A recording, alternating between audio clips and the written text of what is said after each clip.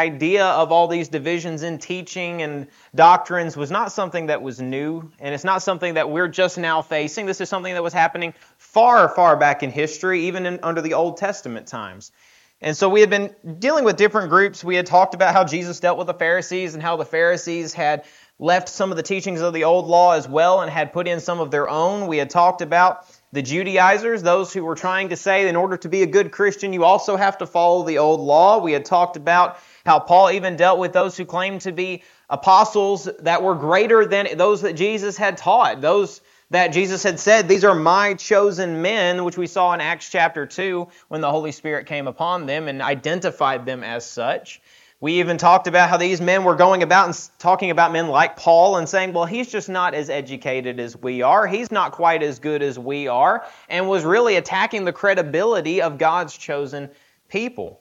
Now, we even delved into a little bit about the Nicolaitans and how, historically speaking, there's really not a lot of information about the Nicolaitans, aside from what we read in the book of Revelation, which tells us that really God just hates the work of these people and hates what they stand for. And the final group we had talked about last week was that of the Gnostics, and we talked about how that's a group that really did not die. It really carried on a lot of those ideas to today because there was a very specific style that the Gnostics followed. Now, could someone tell me what it was about the Gnostics? What was their entire philosophy made of? What did they try to do? From those who can remember from last week. Flesh is evil. Okay, they believe flesh is evil. That was one thing they taught about. But what did they try to do when they were structuring their ideology? What did they try to blend together in order to make this ideology? Greek philosophy was one. What else? I heard something else over here. What was it? Judaism? Judaism was one. Yes, they took some Jewish philosophy. They took Greek philosophy, Roman philosophy, even some pagan ideas as well. They merged together to create this animal that the first century church had to deal with. Now, we had talked about how some of these teachings really have carried on even to today, some of the doctrines that people are teaching. And really, what was the basis of these people? What did they claim to have that no one else did? What was their claim? They claimed to have secret knowledge. I know something that no one else knows. Everyone else has had it wrong for all of these centuries, but we just now figured it out. We just now put it all together. Now, that might seem great on the cover of Discovery magazine when you're talking about a scientific discovery, but when it comes to the revealed Word of God, which he says literally was said from the beginning, in fact, Paul even talked about in the book of Galatians, he says, if you are taught anything other than what we have taught you, the people who teach that, what does it say about them? They should be what? Accursed. They should be accursed. Why? You're taking the doctrine of God, you're twisting it into your own ideas, and you're sending it out into the world. Really, in effect, making yourself out to be God. If I come up into a pulpit or in a public setting or something, and I start teaching a doctrine that only came from me, and I'm saying you need to live by this, what on earth am I saying? What authority do I have to do that? None. None at all. I have no authority to come up with a doctrine and tell you and say, well, this is what I believe it should be, and then force you to follow it. Unfortunately, that's not something that's new, and it's something that happens even till today. There's a lot of preachers all across this country who they want to teach their own opinions, and what we were taught at Memphis was really funny. They said if you have most preachers come up with their own hobby horse, and they will ride that hobby horse into the sunset. That is how they want to approach things. They have their own ideas, they have their own opinions, and that's what they want to show. I saw a hand back here.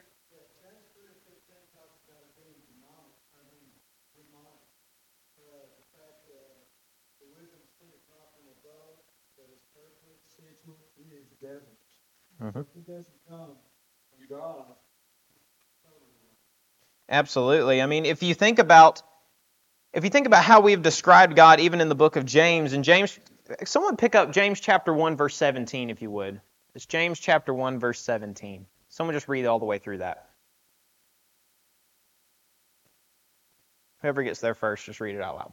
Every good gift and every perfect gift is from above and comes down from the Father of lights, with whom there is no variation or shadow of turning.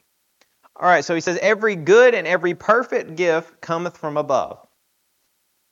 If we're talking about the world that God created, in Genesis chapter 2, how did God describe everything that He had made, including humanity? How did He describe it? Very good. Very good. God looked at this and said, I have created exactly what I set out to create. Now, you think about the world around us, is there anything in this world that is inherently evil? Inherently evil. Now, this might be a little bit of a trick question. Inherently evil. Anything in this world, this physical world, that is inherently in of itself evil. Well, man's philosophy would be one thing that could be approached that way. However, knowledge is not wrong. Teaching is not wrong. Understanding is not wrong. So everything that is evil in this world is a corruption of something that God made. God created this world, exactly. And then we just talked about in Genesis chapter 2, everything He made was perfect. However, when man sinned, we corrupted what God made. Are emotions good? Is it good to have emotions? Is there a time and a place where anger is a good emotion? Is there a time and a place where sadness is a good emotion? Is there a time and a place where happiness is a good emotion? Is there a time and a place where all of those emotions are wrong? Absolutely. If I'm finding pleasure in something that is wrong, that's a bad place for happiness. If I'm sad over good things that are happening, or I'm sad because I'm jealous about something someone else did, that's a bad place for sadness. If I'm angry at my brother without a cause, Jesus even said that that was sinful in of itself. So I can take what God created. In fact, we read every one of those instances. We read of God being happy, God being proud of His people. We read about God being grieved by His people and hurt by His people. We also read about God being angry. So every one of those instances are good, but everything that is evil in this world is a corruption of what God made. So when we're looking at all these false teachings, for instance, they're taking something that God created that was good. The old law was good. It had a time and a place, and it was fulfilled when Jesus came. So they were taking that and they were corrupting it. The New Testament that God created, it was good, it was wonderful, but they took it and they corrupted it. So you see how this is how we're approaching this. But these Gnostics, they came about this with the mentality of, well, I have secret knowledge. I have something that God didn't reveal to you. I have something you didn't get in the first edition.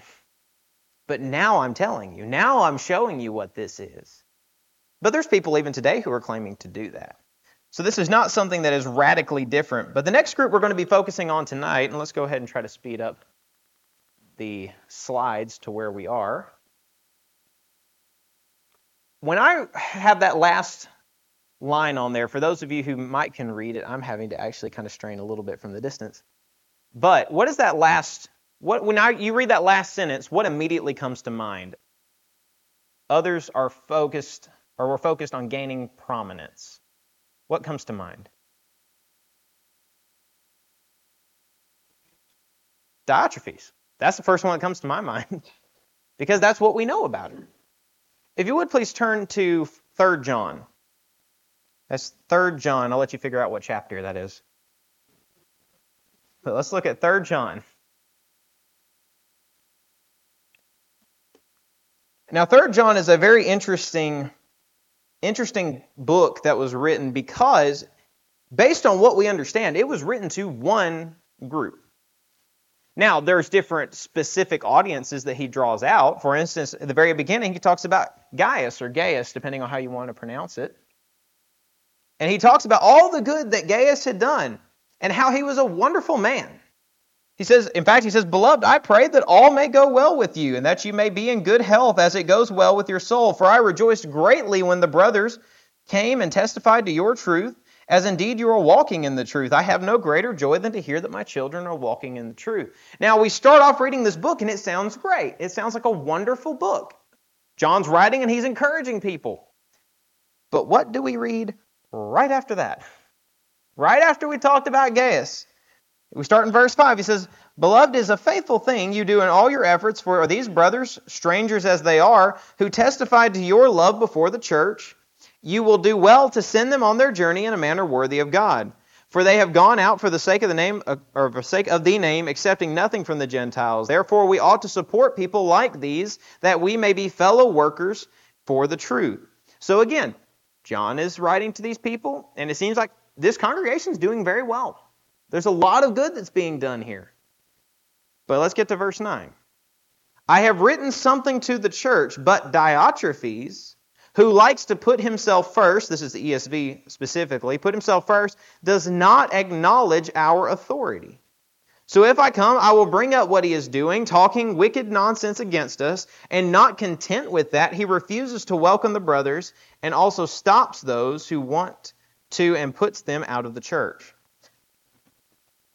I'm sure that many of us throughout the years, I know I'm definitely not the oldest person in the room, but if I've already experienced some of this, I'm sure everyone else has. We've probably met someone just like that.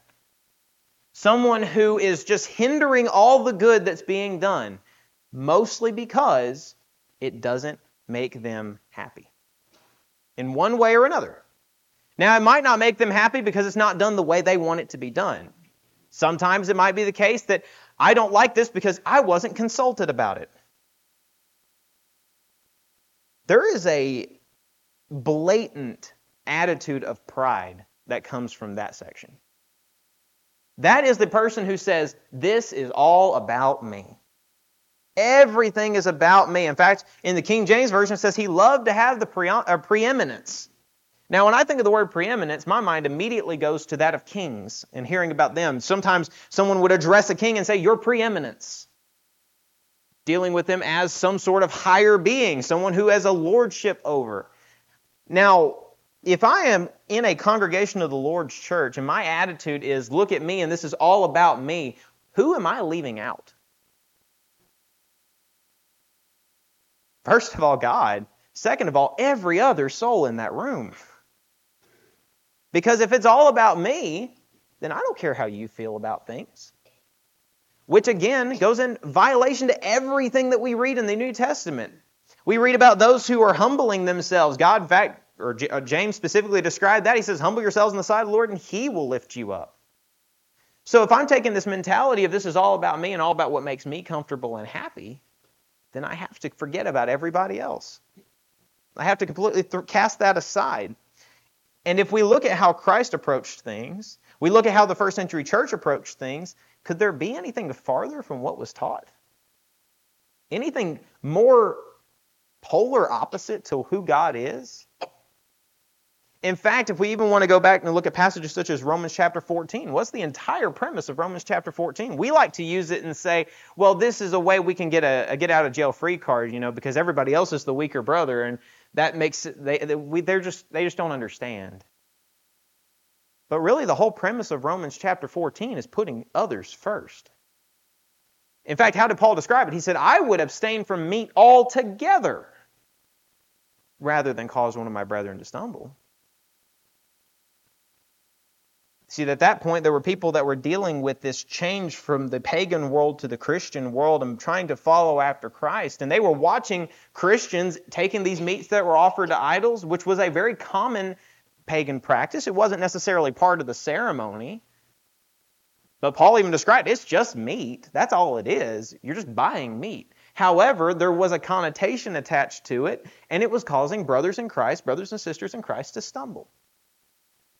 And Paul very eloquently describes to these people, you come last.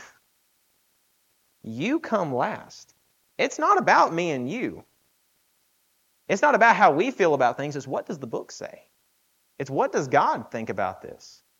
And if I have that mentality of I'm focused on everybody else in the congregation, now not people pleasing, we're not talking about that. But we're talking about I'm trying to help you to grow stronger, not to make you weaker, not to make you do things that you're uncomfortable with. However, when we're talking about this, if I have that mentality of I'm trying to put you first, what am I not going to be focused on?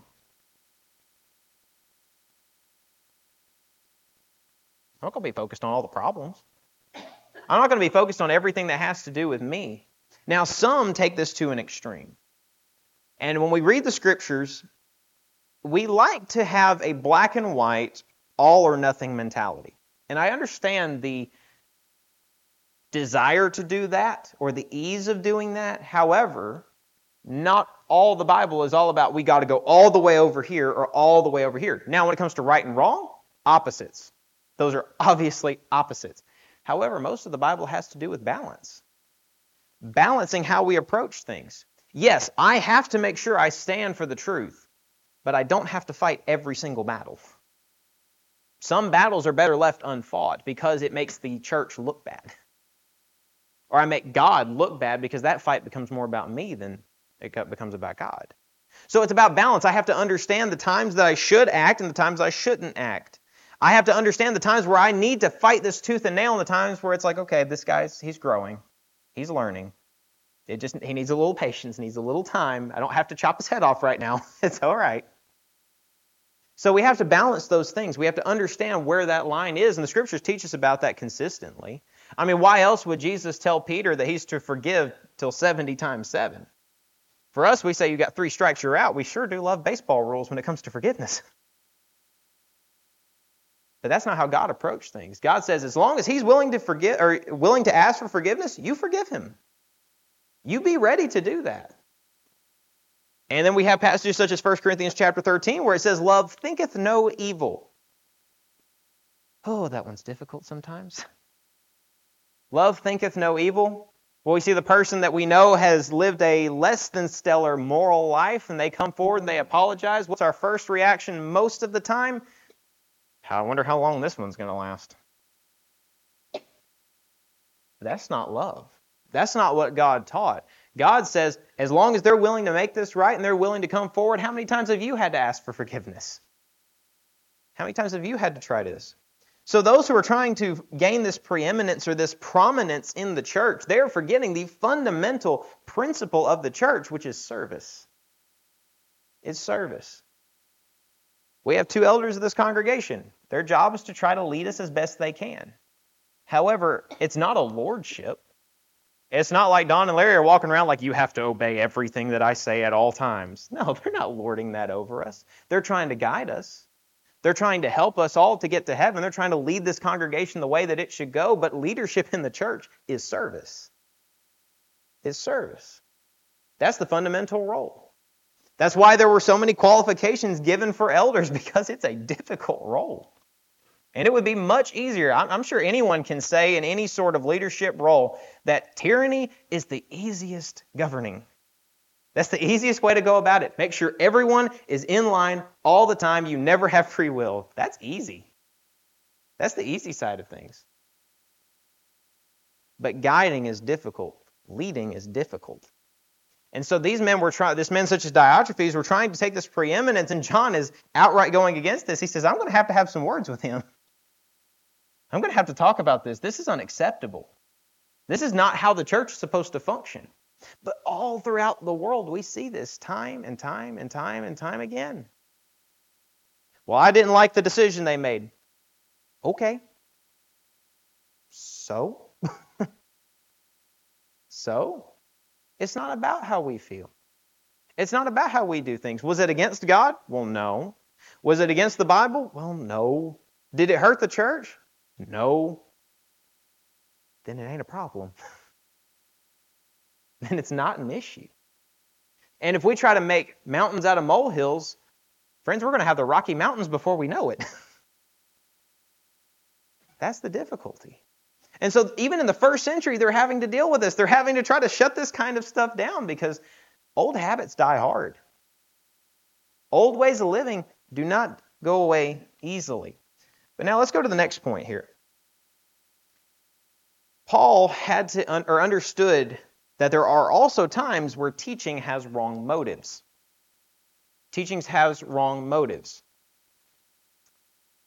Are there times, true or false, are there times where we can hear a lesson that is perfectly scriptural, but the person delivering it was not living correctly?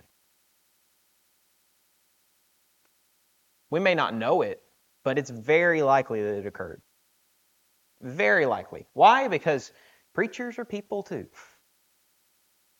Preachers are no different. I heard a guy on one occasion who says that Or he was talking to me about the role of a preacher and all this kind of stuff. He says, well, you grew up in a preacher's home, right? And I said, yes, that's true. He said, so you were probably quoting Bible verses out of the womb. I said, no, I was quoting Star Wars references out of the womb. And he said, what? And I was like, that's how a lot of people view it, though. They seem to think that if you're a preacher or part of a preacher's family, that you're the holiest of the holies. No. I heard a joke on one occasion that said the only thing worse than a preacher's kid is an elder's kid. Like that's the way a lot of people work. But you see, this is how we like to put things out. We like to think that everything is peachy keen from the leadership. But friends, we're all people. We all make mistakes. The fundamental teaching of Christianity is that none of us are perfect, but we can be perfected. That's the fundamental principle of the Scriptures from the beginning. What did we do when we literally had paradise on earth? What was the first thing we did? Sinned. You have absolutely everything you could want, everything you could need. It is so comfortable, you didn't even need clothes for protection. And what's the first thing we do? Well, I don't have that. People make mistakes. People do sin. There's a difference between a sinner and a recovering sin addict. There's a difference in that. One of the most common things that I hear over and over and over again in the Lord's church is talking, and in just religion in general, is talking about that, well, we're all sinners. We're all sinners. Over and over again, we're all sinners. I hope not. If we're all sinners, we're all in trouble, because sinner is a lifestyle. Sinner says, I'm going to continue to sin. I am living in sin, and I'm going to continue to sin. A saint is one who said, I was living in sin. I obeyed from the heart that form of doctrine that God gave me, and I'm going to live a life faithful to Him. Now, can a saint sin? Yes. Can a sinner be righteous?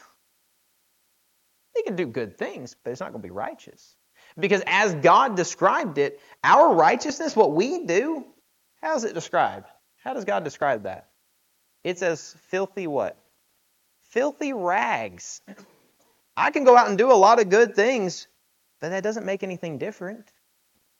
It is only by God that I can have redemption from my sins. I can do quote-unquote good things because we all came from a good source. But that doesn't make me good. That doesn't make me righteous. Only through God can we have that. Let's look at Philippians chapter 1 and talk about these people who had wrong motives, even when they were teaching the Word of God. That's Philippians chapter 1.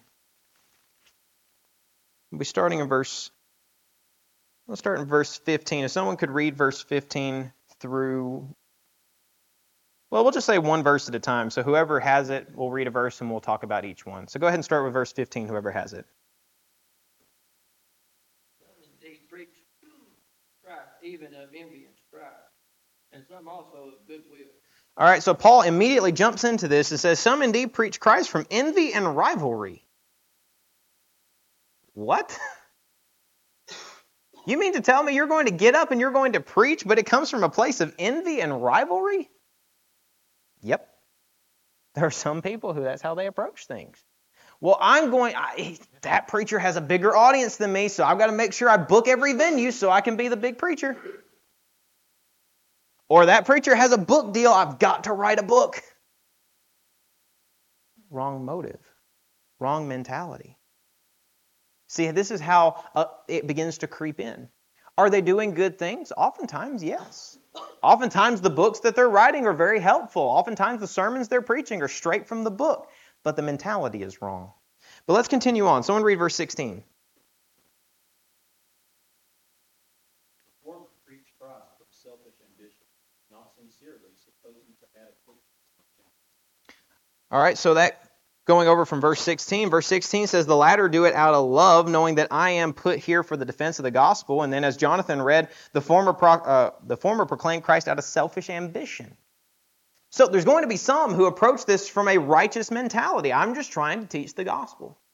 I'm just trying to help others to see the Word of God. They come from a place of goodwill. I'm presenting this to help you. But it goes on. He says, the former proclaimed out of selfish ambition, not sincerely, but thinking to afflict me in my imprisonment. Remember how we were talking about in the book of 2 Corinthians chapter 11 specifically, how Paul was talking about those who were teaching and they were trying to discredit him? Trying to say he was not really a good apostle? Some were trying to preach the gospel in order to put Paul down. But here's the funny part. This is the part that is great to listen to.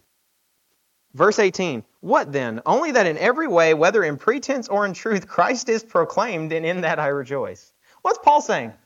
He says, okay, you're trying to do that to hurt me. The only person you're hurting is yourself. You're still proclaiming the word of God, and I'm going to be happy that's being proclaimed.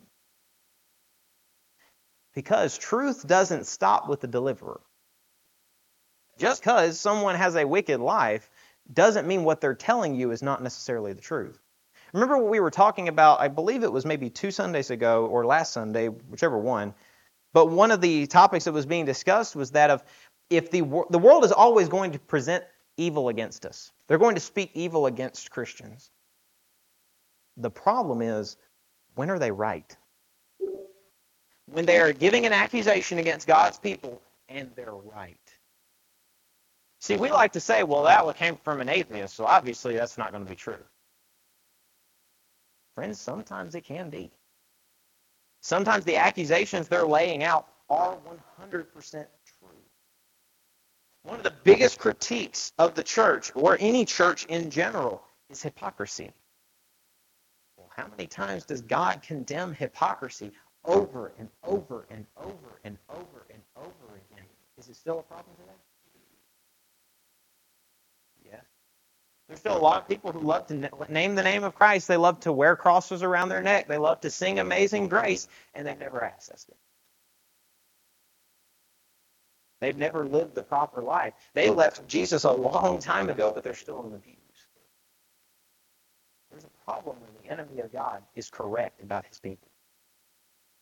There's a problem there. But Paul's saying as long as the truth is being preached, I'm going to rejoice in that because it's not about me. It would have been very easy for Paul just to become angry and just lash out against everybody. Well, they're just taking everything I'm trying to do for God and they're just throwing it in the gutter. Sometimes that's what's going to happen. But if souls are being saved, the messenger's the least important part. If souls are being brought to Christ, the deliverer is the least important part. And friends, that doesn't matter if it's a preacher, a member, an elder, or a deacon. The important part is saving souls. No, we're not always going to be perfect. Yes, someone can look at your life and my life right now, and there's going to be things we're not proud of. There's going to be things that we did that were wrong. And yes, someone can bring that out against you. But anyone could have looked at Paul's life and done the same thing. Anyone could have looked at Peter's life and done the same thing. It's not about the messenger, it's about the message. See, if one is teaching the truth with the wrong motive, the punishment is on them and them alone. Remember, we're talking about James chapter 3, verse 1. And what was the premise of James chapter 3, verse 1? Be not many masters knowing what? You will receive greater condemnation. And the reason we discussed that was because what we teach matters. If we lead someone away from Christ, it comes back on us too. However, if I'm teaching the truth, but I'm not right with God, I may be helping others get to heaven, but I'm sure not helping myself. That's on me. It's on me to make sure I'm doing what's right. However, what he's talking about here is this mentality of teaching the truth. See, we do not teach for our own name. This is not the church at Kennedy. It's not the church of Blackwell. It's not the church of Medley or anybody else. It's a church that belongs to Christ. What he says goes, nothing else. Nothing else. Only him. Let's look at Mark chapter 9, verse 35 in the very few minutes that we have left. It's Mark chapter 9, verse 35. If someone could go ahead and read that for me, please. Well, said to them, if anyone desires to be first, he shall be last of all and servant of all. All right, so this is really kind of the antithesis of what we were talking about in 3 John. Jesus looks at his disciples and he says, you want to be first in the kingdom? Where do you have to be? Servant. In the back. You're not going to lead from the front in the Lord's church. That's not going to happen. Yes, you can be an example, but it better be an example of service. This is not a lordship situation. See, we all are actively working together to make sure that this is accomplished. We lead from the back because we're trying to strengthen the weaker members. We're trying to make sure that they're protected. Unfortunately, there are a lot of people in the Lord's church who they leave the weak and helpless in the back. And they're like, well, if they want to leave, they can leave. But let's make sure it's the case that if someone falls away from the Lord, that's their own fault entirely. And not because we didn't teach. Not because we didn't help. Not because we didn't reach out. See, false teaching comes in many different forms. And false teaching is not only lying. Sometimes it's also the misuse, mistreatment, or the lack of teaching of the gospel. I can be a false teacher by simply not telling you everything you need to know. I can be a false teacher by misusing or misquoting or misapplying what the Bible says. Which is why I've said from this pulpit before and from the other pulpit as well multiple times, if I'm wrong on something, I want someone to tell me. Because James chapter 3 verse 1 is scary.